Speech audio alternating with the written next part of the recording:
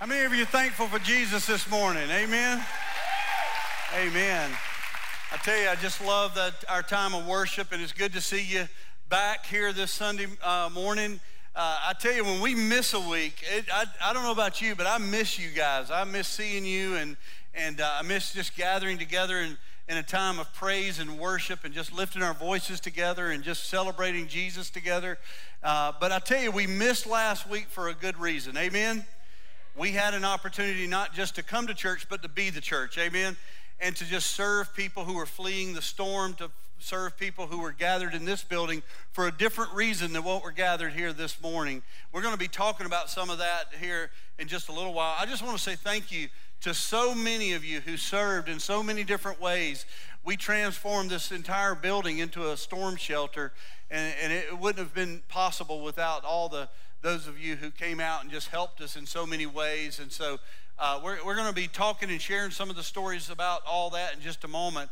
But before I pray here this morning, I want to just also just let you know that this Tuesday night at 6 p.m., our Flourish, which is our women's ministry, will be kicking off. Yeah, that's right.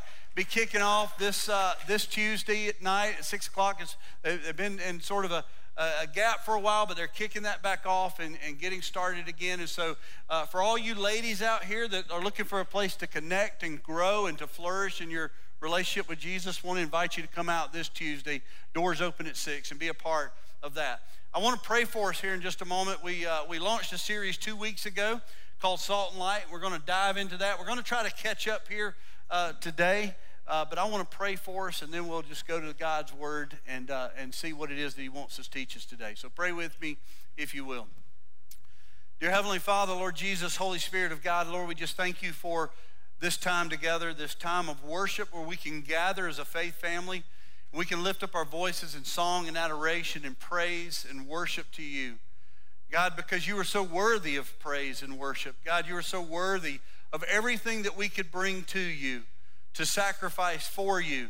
God, you are worthy of our praise, our worship, and God, that is the sole purpose that we are gathered here today, is to do just that. Lord, we celebrate Jesus today. We thank you for your Son who was willing to die on the cross for the forgiveness of our sins, God, that was buried in a borrowed tomb, but in 3 days was raised from the dead, that he might have victory over both sin and death. And so, God, we just thank you. We just praise you for that truth and that reality in our life. Lord, I thank you for the opportunity we have to gather in this place, Lord, not just for a time of lifting our voices in song and prayer and even through our giving, but God, to also worship you through the reading and the preaching of your word. God, we pray that as we open up your word today and as we look at the truth and God, we study together, that, Lord, we would be encouraged, that we would be challenged, that we would be changed by your presence and your power in this place. Lord, we love you so much, and we thank you, God, for what you're about to do. And it's in Jesus' name we pray. Amen. So 2 weeks ago, we started a series called Salt and Light. And the purpose of this series was to really talk about, or is of this series, is to talk about what it means to be salt of the earth and the light of the world. And 2 weeks ago, when we launched this series, we had no idea that just 1 week later, that we would have an opportunity to not just talk about being salt and light, but to actually be the salt and the light to the world. And so with Hurricane Irma coming up through Florida, we had hundreds of people that made their way up here seeking shelter, fleeing their homes, uncertain about what their future was going to be. Just the week before, we had talked about what happened in Hurricane Harvey out in Houston and our desire to help them and to be a part of the whole process out there, not knowing that we were going to be confronted with that same reality for ourselves as we begin to see people move north and come into this place. You know, as we launched that series, I read several quotes by a guy named Leonard Ravenhill. And I want to start this message off today by revisiting one of those quotes, because I believe it's so relevant for what we experienced as a church this past week. But Leonard Ravenhill, he once said this, and I think this is really interesting. He's an English author and evangelist, and he talked a lot about revival in the in the state of the church, but he once wrote this. He says, the world out there is not waiting for a new definition of Christianity. The world is waiting for a new demonstration from Christianity. I love that quote. I loved it 2 weeks ago. I love it today. But I think it's also very relevant of what we saw last week. Just this morning before the service began, there were a few of us beginning to gather. Gabe and I and there's a couple of others were beginning to gather in the lobby, and we were kind of getting things ready for everybody to arrive. And all of a sudden, a pastor from another church, never met this man in my life, but he walked into the church and he said, "Are you Pastor Dave?" And I said, "Yes." And he handed me an envelope and he says, "Today, I want to make an offering to this church for the demonstration of Christ that you guys showed to our community." I just couldn't believe it. He gave me a check for $600. He said, the offering I was going to make in my own church, I want to make to this church because you guys demonstrated the love of Christ to people that were coming up into this area seeking shelter. And I just couldn't really, yeah, you can praise Jesus for that. You can praise Jesus for that. But something he said that also just went right along with what we're going to be talking about today. When he handed me that check, he says, I just want to also say, he says, I want to say that I am so thankful that you didn't make this new building of yours an idol to be worshiped, but you opened it up to those in need. And then he went out the door as quick as he came. I'm sure he had to get to his church and do whatever he does. But I was standing there just going, wow, if that's not a relevant conversation for what we're going to be looking at here today, that's demonstrating the love of Christ to our community. And what a perfect example. Now, I say all of that. I got to also say this. We don't do it for our glory. Amen? We don't do it to bring accolades upon ourselves. We are the light of Christ for the glory of Christ. And that's why we do that. We also do it because Jesus has called us and set us apart to be the salt of the earth and the light of the world. Amen? So if he's called us to do that, then we are only faithful if we do that. And so I say all of this to say that through that obedience of being light into the world, God was glorified through our actions, even though last Sunday we didn't gather in this place to do what we call church. Amen? And so thank Jesus for that. Thank Jesus that we have an opportunity to do those kinds of things. And I tell you, I want to just share a couple of things that took place last week during that time where it was storming and we had opened up this place as a shelter. You know, as a church, we stand committed. We stand committed in reaching those who we live with and work with and play with. We as individuals, we not only belong to we don't just belong to a church, but we belong to a people. That's why we always talk about being a faith family. And so as individuals, we do that. But as a church, we also recognize that our service to other people, it comes from really an overflow of our commitment to Jesus and our commitment to bring glory to him. And so this week we saw a lot of incredible things taking place. We had 423 I almost said 1,000. I don't know where 1,000 came from. 420,000 people. I don't know where that. No, 423 people that was probably our largest number on any particular day during the storm. And so it was an amazing time. During that time of meeting with these 400 or so people that we had in this building, we know of at least one man, a man named Lionel, who gave his life to Jesus Christ. Amen? And many others who I believe were very encouraged. I'll tell you another story.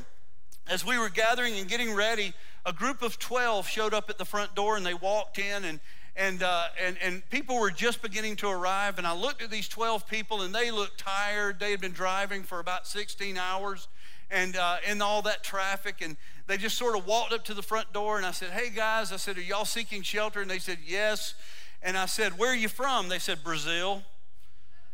And I said, that's a long way to travel for a hurricane now. I mean, are you seeking a hurricane party? I mean, what are you doing? And they said, oh, no, I mean, we're originally from Brazil, but we actually live today in Boca Raton and Fort Lauderdale, different places down there.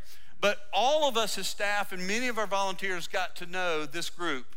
They were just an amazing group of people that came and gathered here and were here for the entire duration of us being a shelter.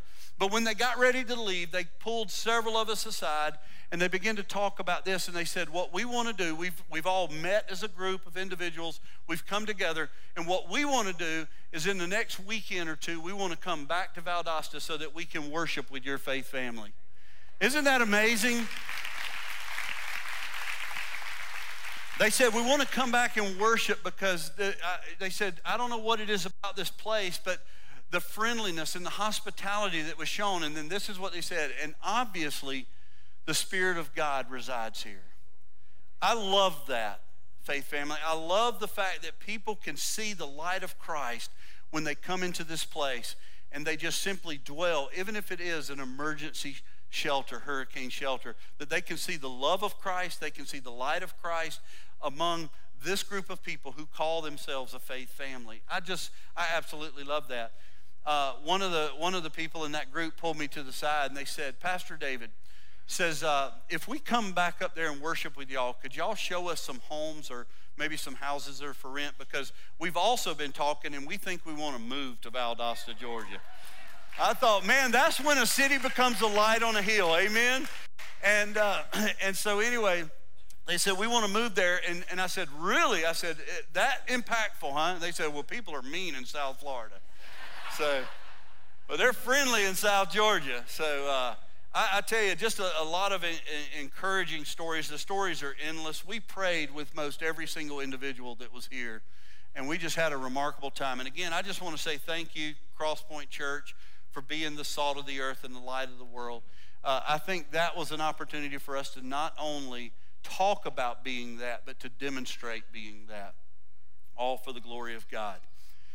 Well, if you have your Bibles, go ahead and turn with me, if you will, to Matthew chapter 16. Matthew chapter 16, talking about salt of the earth and what it means to be the light of the world. In light of everything I've just said, I want to read a verse of Scripture before we go to the Matthew passage to sort of use as a springboard into what we're going to be looking at. But in Ephesians chapter 2, verse 10, it says this, for we are his workmanship, created in Christ Jesus for good works, which God prepared beforehand that we should walk in them. So I want you to just hang on to that thought, if you will, as we process through God's word together, as we walk through the word of God together in this message. I want you to just sort of hang on to that, for we are his workmanship. Would you say that with me this morning? We are his workmanship, amen? That we were created in Christ Jesus for good works. That passage speaks of our identity in him, amen? We are no longer who we used to be in the flesh. We are no longer who we used to be in our efforts. We are who we are today as believers and followers of Christ Jesus. We are who we are today because of the identity that we share with Christ Jesus.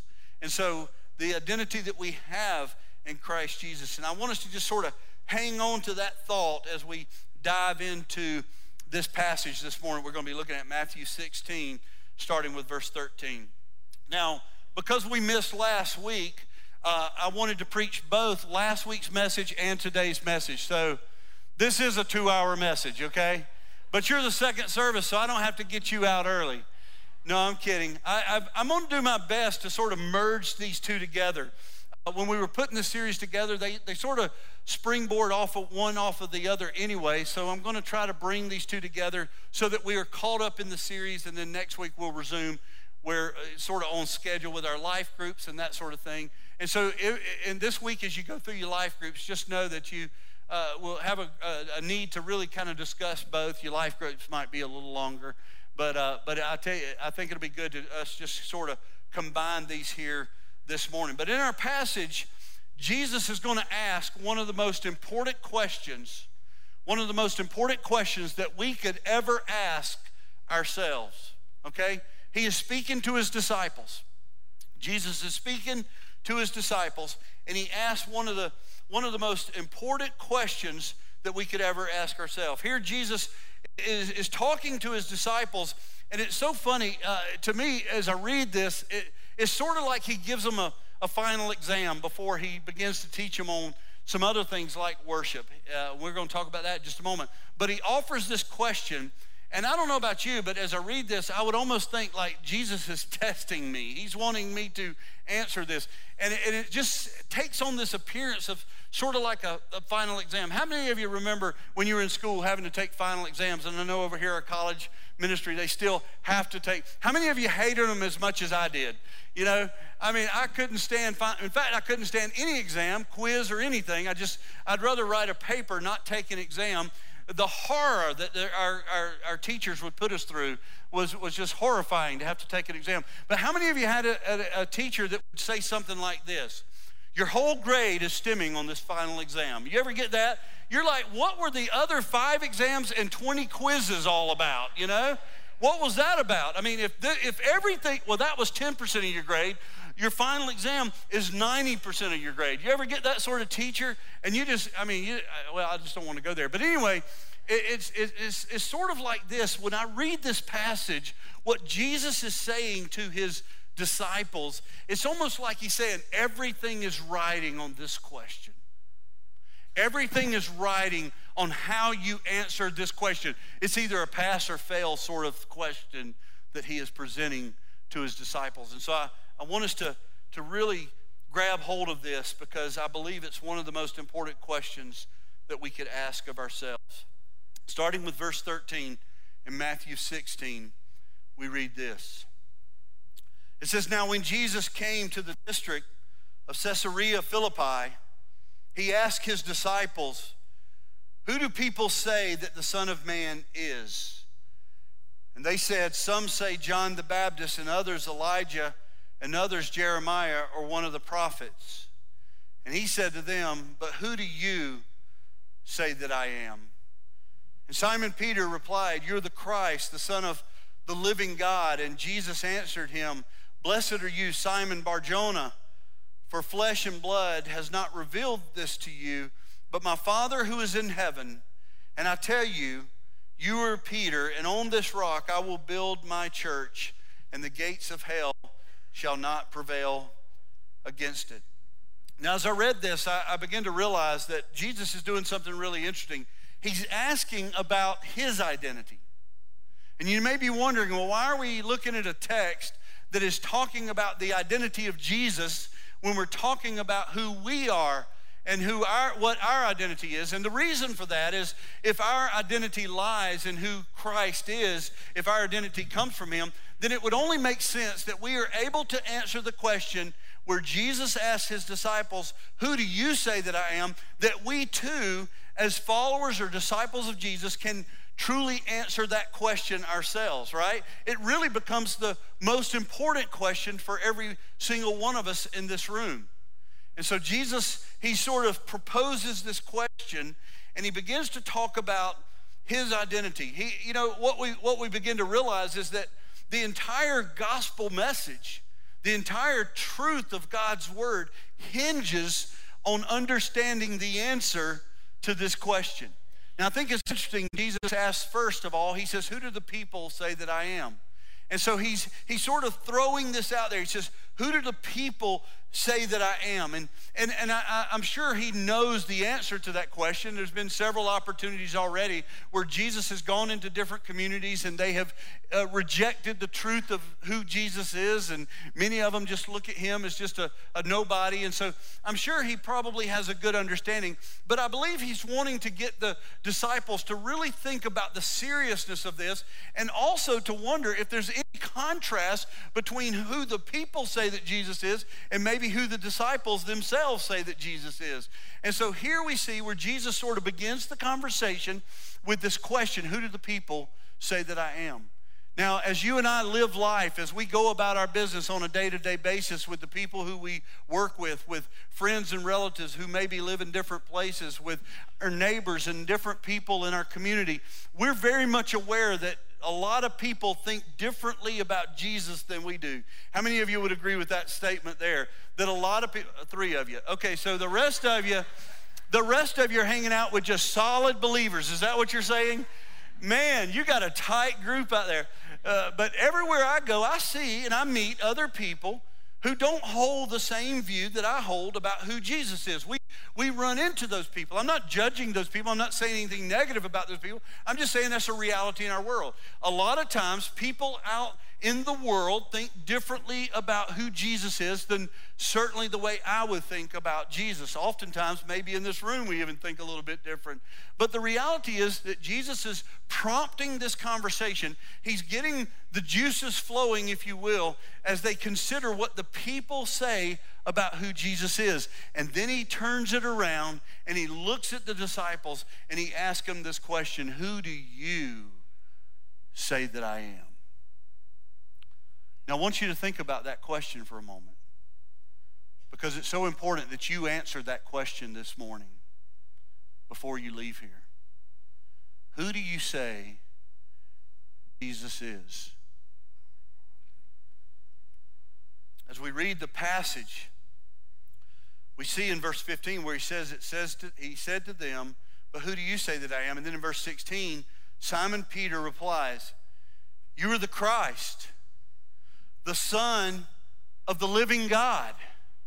And then Jesus goes on to praise Simon Peter for getting the answer right. Now, if you know anything about Simon Peter, that wasn't always the case, right? In fact, what we know with Simon Peter oftentimes is that he would put his foot in his mouth, right?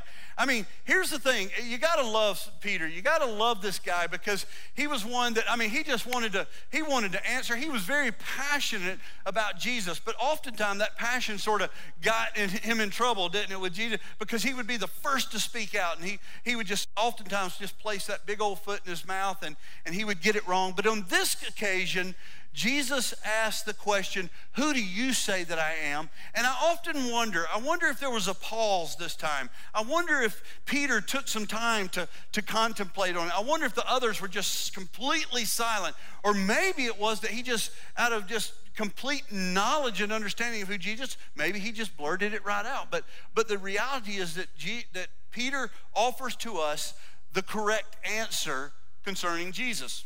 He says this: you are the Christ, the Son of the living God. There's so much that Peter is revealing in that comment that he makes, as he reveals the divine nature of Christ. He's not saying, well, Jesus, you're a carpenter. Well, I mean, what are you asking here? I mean, you know, he's going beyond who he is in his humanity. He's moving right on up there to who he is in his divine nature. He says, you're the Christ. You're the one whom we've been expecting. You're the Messiah. You're the one that has been foretold for years and years ago that was going to come and walk on this earth and be our Savior. He says, you are the Christ. You're the Son of the living God. There's so much depth in what Peter is saying here as he is revealing the answer. And that's why Jesus probably answered him and says, blessed are you, Simon Bar-Jonah. He says, for flesh and blood has not revealed this to you, but my Father who is in heaven. He's recognized, Jesus is saying, you would only know this if you had been transformed by the power and the presence of a holy God living within you. This isn't something that would just come naturally to this man. It was something that was a transformed heart. It was a heart issue that had been conformed and formed into the very image of Christ. It was in the process of, Peter was in this process of coming to know exactly who Jesus is. And so he answers this question, this very important question. He goes on to say in verse 18, he says, I will tell you, you are Peter, and on this rock I will build my church, and the gates of hell shall not prevail against it. What a powerful, powerful text. What a powerful story. What a powerful question. Amen? And I hope that every one of us in this room, I pray that every one of us in this room are seriously contemplating whether or not we know Jesus, because it's that important. I pray that every one of us in here today have walked in here not just simply knowing about the historical Jesus, but we know the Savior Jesus as well. That we know him There's a Greek word that is often seen throughout scriptures. It's gnosko. And gnosko is this word that it literally means to know Jesus intimately or to know the Lord God intimately. It goes beyond just knowing or having an awareness of him. It's about personally knowing him. Gnosko. And so Jesus here is acknowledging that Simon Peter is getting it right. I love what John 1, verse 12 says. It says, "But to all who did receive him, who believed in his name, he gave the right to become children of God." To become children of God. That did know him. It's so important that we understand who Jesus is before we leave here. You know, for almost 3 years, Jesus has been spending his entire time with his disciples. For almost 3 years, Jesus has been teaching them and molding them and shaping them and equipping them for the task that they're going to have to do when he leaves this earth, when he ascends into heaven. So he's been teaching them that he is the Son of God. He's been teaching them that he is more than just simply a man. He's been teaching them that he is the Savior for their sins. He's been teaching them all the truths concerning all that they would need to know to take the gospel message of Christ to a lost and dying world. He's been shaping them and molding them. And now, on this dusty road, on the outskirts of town, we see where Jesus pauses for just a moment as he is getting to this place of moving into the city, and he stops and he pauses on the edge of town and he says, "Who do you say I am?" It's almost as if Jesus says, before we go any further, before we move forward one more step, before we take care of any more business that needs to be taken care of, you need to answer that question. Everything lays in front of them with that question. This question is the question that is the beginning of the rest of their life. Who do you say that I am? And so Jesus asked his disciples this question. And so we must ask the same question. Who is Jesus? Now, as you begin to answer that, I want us to look into our text again, because in verse 15 he says this. He says, "But who do you say I am?" And Simon Peter replies, "You're the Christ, the Son of the living God." And Jesus answered him, "Blessed are you, Simon, for flesh and blood has not revealed this to you, but my Father who is in heaven." Matthew, Mark, and Luke, all three of these Gospels record this conversation with his disciples. All three of them record basically the exact same conversation where Jesus confronts them with this question. But all three of these Gospels also show something else that I think is very interesting. All three Gospels record that this conversation happens just before Jesus would separate himself and go off to a place, to a mountain, it would say, to pray and worship. As we read through these gospel presentations of truth, we begin to see that Jesus separates himself from the crowd and he goes to a mountain to pray and to worship. And then we see, as we read through the scriptures there, we see what has come to know as the transfiguration of Christ Jesus. Now that's very important, because this week we were wanting to talk about worship, although last week we were going to be talking about identity. And I think this leads us perfectly into taking a look at worship. And that's what I want us to do now. I want us to sort of move into this understanding of what worship is, and understand that our identity is our worship to God. Because you see, the truth of the matter is that we can't possibly worship God if we're not in Christ. We can worship other things. We can worship worldly things. We can worship, even with great intentions, who we perceive to be God, but we can't worship the true God. We can't worship in true worship, being that we're in spirit and in truth. And so I want us to sort of move into that, and I want you to invite you to turn with me to John chapter 4. This will be our second text of the message here today, John chapter 4, and we're going to look at verses 19 through 26. 19 through 26. This is also very interesting to me. What we're going to begin to see here is that although this is a different scenario, a different story, one that doesn't really involve the disciples, but the woman at the well, we see the same question basically proposed to her.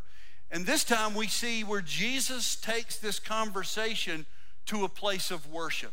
And so hang on to everything we've talked about as we talk about our identity in Christ Jesus. Hang on to that and grab hold of that and bring that along as we now transition into having conversation about worship.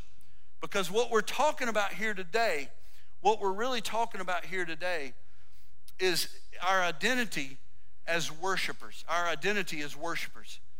So let me set this passage up for us here this morning. The passage is a very familiar passage. It's Jesus' encounter with the woman at the well. Most of us have heard of it. But what happens is Jesus comes into Samaria. He enters into a place that is really not too keen on Jewish people, and he being Jewish, he walks into this area and he sets up, he kind of stops at the community well. He just begins to hang out there. And the scriptures tell us that the disciples, they went into town looking for food. And so they go into town, they're looking for food, and they leave Jesus alone at the well. When suddenly a Samaritan woman, she shows up at the well to draw water from the well, and the scriptures tell us that Jesus asked her for a drink of water. Now this was very unusual, and she is perplexed by Jesus asking her for a drink of water. There are several barriers that would keep Jesus normally from asking her for a drink of water. One of those barriers was the fact that he was a male, she was a female, and it obviously was socially awkward for male and female to have this sort of intimate conversation at the well. And so Jesus is suddenly asking this lady, he doesn't know her, she's of a different culture than him, and he's asking her for a drink of water, and she's really kind of put off by that. But also the fact that he's Jewish and she's Samaritan, that's another big barrier between these two. But Jesus asked her for a drink of water. And then as they start the conversation, Jesus begins to point out some sin in this woman's life. And it becomes very aware to her that Jesus knows her, that Jesus knows about her, that there is something different about this guy than anybody else she's ever met before as an outsider. And so Jesus has come in, he sort of exposed her sin, and then this is what she says to Jesus in this text. John chapter 4, verse 19 through 26. The scriptures tell us that this woman said to him, "Sir, I perceive that you are a prophet." I think that's interesting that she perceived Jesus as a prophet. It's interesting because when they started out the conversation, he was just simply a Jew to her. And then as they continued to talk, she respected him a little more, and she began to call him sir. And now she's got to a place, now that he sort of pointed out some things about her life that the common person wouldn't know, she's now perceiving him as a prophet. And so she says to Jesus, "Sir, I perceive that you are a prophet." You see how his stature or his status is sort of rising in her mind. She's having a little more respect for this Jesus guy. And then she says this in verse 20. "Our fathers worshiped on this mountain, but you say that in Jerusalem is the place where people ought to worship." Now that's very important that we see this. I want you to underline this. If you're taking notes, write this down. But she says, "Our fathers worshiped on this mountain, but you say that in Jerusalem is the place where people ought to worship." And then Jesus, he corrects her almost immediately. He corrects her by saying it doesn't have anything to do with place. When he says this, Jesus says to her, "Woman, believe me, the hour is coming when neither on this mountain nor in Jerusalem will you worship the Father." Now that sounds pretty harsh, but he's trying to make a point with this woman. He's trying to make a point, something that she can understand, that her worship has been really in vain. And this is what he says. He says, "You worship," verse 22, "you worship what you do not know." Powerful. Powerful. You worship what you do not know. We worship what we know, for salvation is from the Jews. But look at this, verse 23. "But the hour is coming, and now is now here, when the true worshipers will worship the Father in spirit and truth, for the Father is seeking such people to worship him. God is spirit, and those who worship him must worship in spirit and truth. The woman said to him, I know that the Messiah is coming, he who is called Christ. When he comes, he will tell us all things. And Jesus said to her, I who speak to you am him. Here's what this lady is saying to Jesus. He's saying, listen, I know about the Christ. I know that he is the Messiah, that he is the chosen one. I know that one day he will come. I know Jesus. They're talking about worshiping Jesus. And she says, I know about Jesus. And what Jesus is saying to her that is so vital for us to understand here this morning is that Jesus is saying it's not about whether you know about Jesus. The question is, do you know Jesus? It's never been about do you know historically about Jesus? Do you know the prophecies that were spoke about Jesus? It's a matter of do you know Jesus? And he's challenging her way of thinking. She has perceived for so long that she has been worshiping. She's been perceiving for so long that she is a true worshiper. Even pointing to the Christ and the Messiah, but not knowing him. And Jesus says, you will not be able to worship unless you know him. And so suddenly, identity in Christ, our identity in Christ comes completely together. It merges with, if you will, our worship to God, our worship to Christ. And so we see this being this thing unfolding. And in the time that we have left, just a few more minutes, I want to offer to you just a few insights, some things that he was teaching this woman at the well that I believe are hugely important to us as well. The first one is this: she worshiped what she did not know. This is a reality in her world. It's a reality in our world today. There are people all over this world who worship what they perceive to be the true God. They worship all over this world who they perceive to be God. And their worship is in vain because they know not God.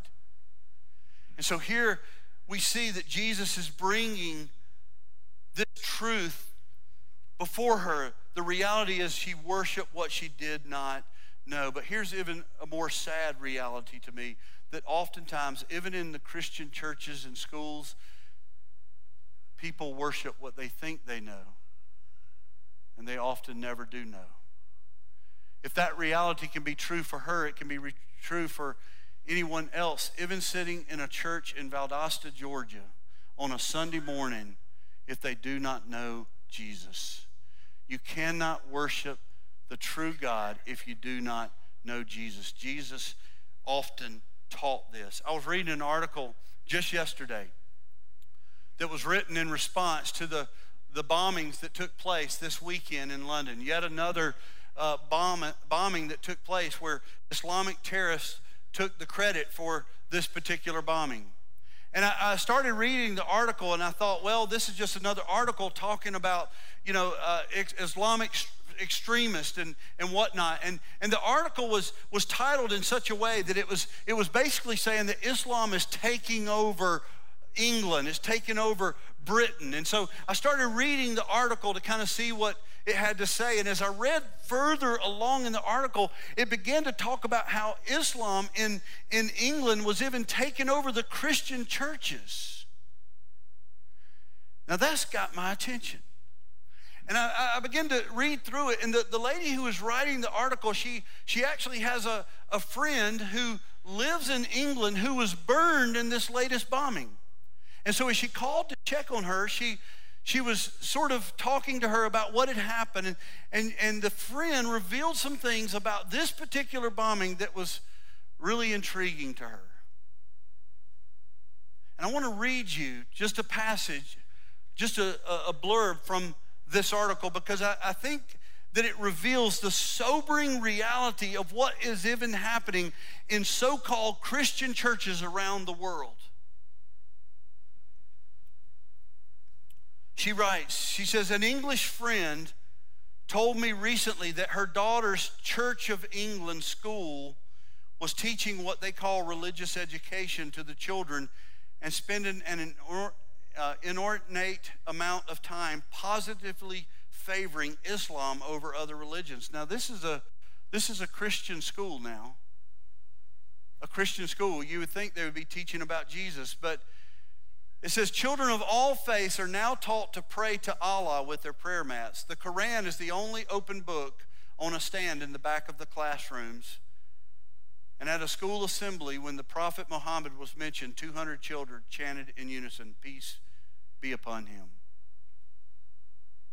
That's a sobering reality of a church in London that is a so-called Christian church and school, where they know not what they worship.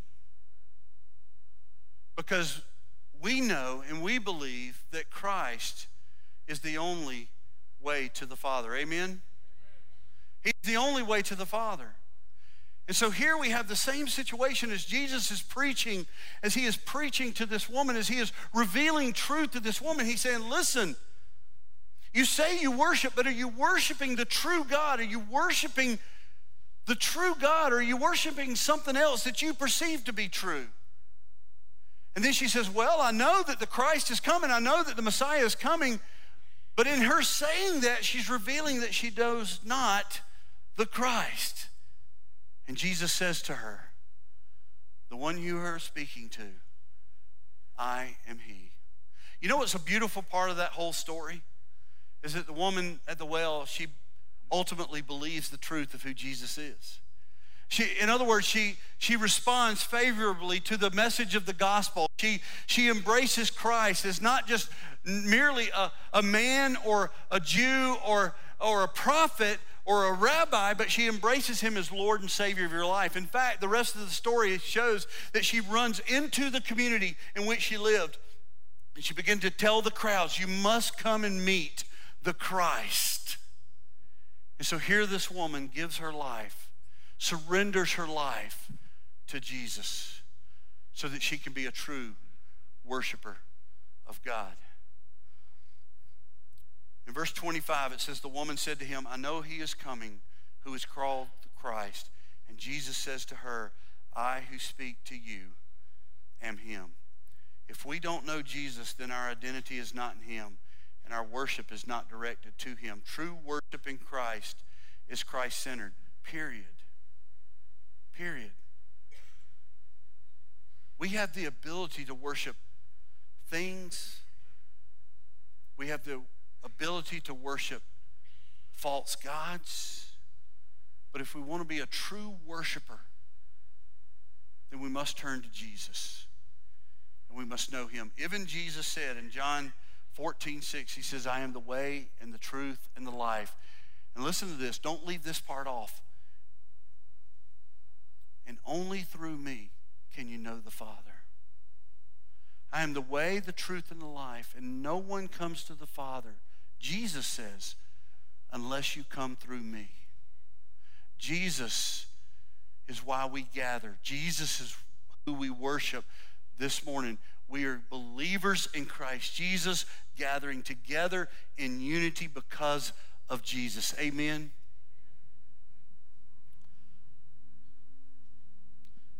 In closing, let me ask you this question, because I think if Jesus was here today, he would probably ask us all this question. Who do you say that Jesus is? I believe it's probably the most important question that you could ask yourself today. In just a moment, we're going to close out with a word of prayer, and then we're going to have a time of response. And my prayer for you this morning is that as you contemplate this question, and please understand me, I'm not saying who is Jesus to you. I'm saying who is Jesus according to the Word of God. This Jesus. Who is Jesus? I believe our greatest act of worship this morning can only take place when we come to a place of knowing Jesus, the Christ, the Messiah, the Son of the living God,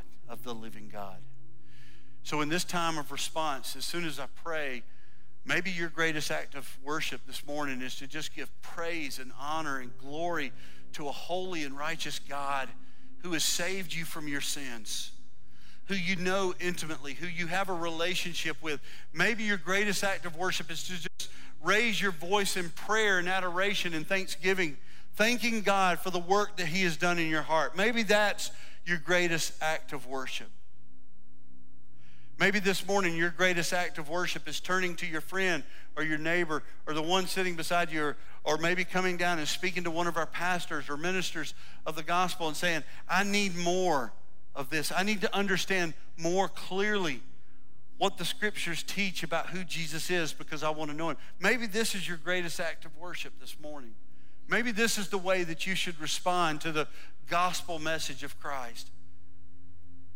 As we had conversation in this building as a storm shelter, that's the conversation that Lionel had when he heard the gospel, not for the first time, not even for the second, but he finally came to a place where he clearly understood who Jesus is. I am convinced that today, if Lionel was asked, who is Jesus, Lionel, he would say, he is the Christ. He is the living God, the Son of the living God. He's the one who died for my sins, was buried in a tomb, and had victory over sin and death when he rose from the grave. Is that the Jesus that you know?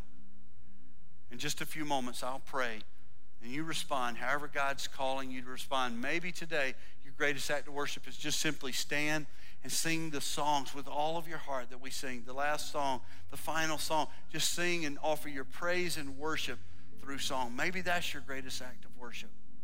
But let us, every one of us, respond in some way to this question that must be answered.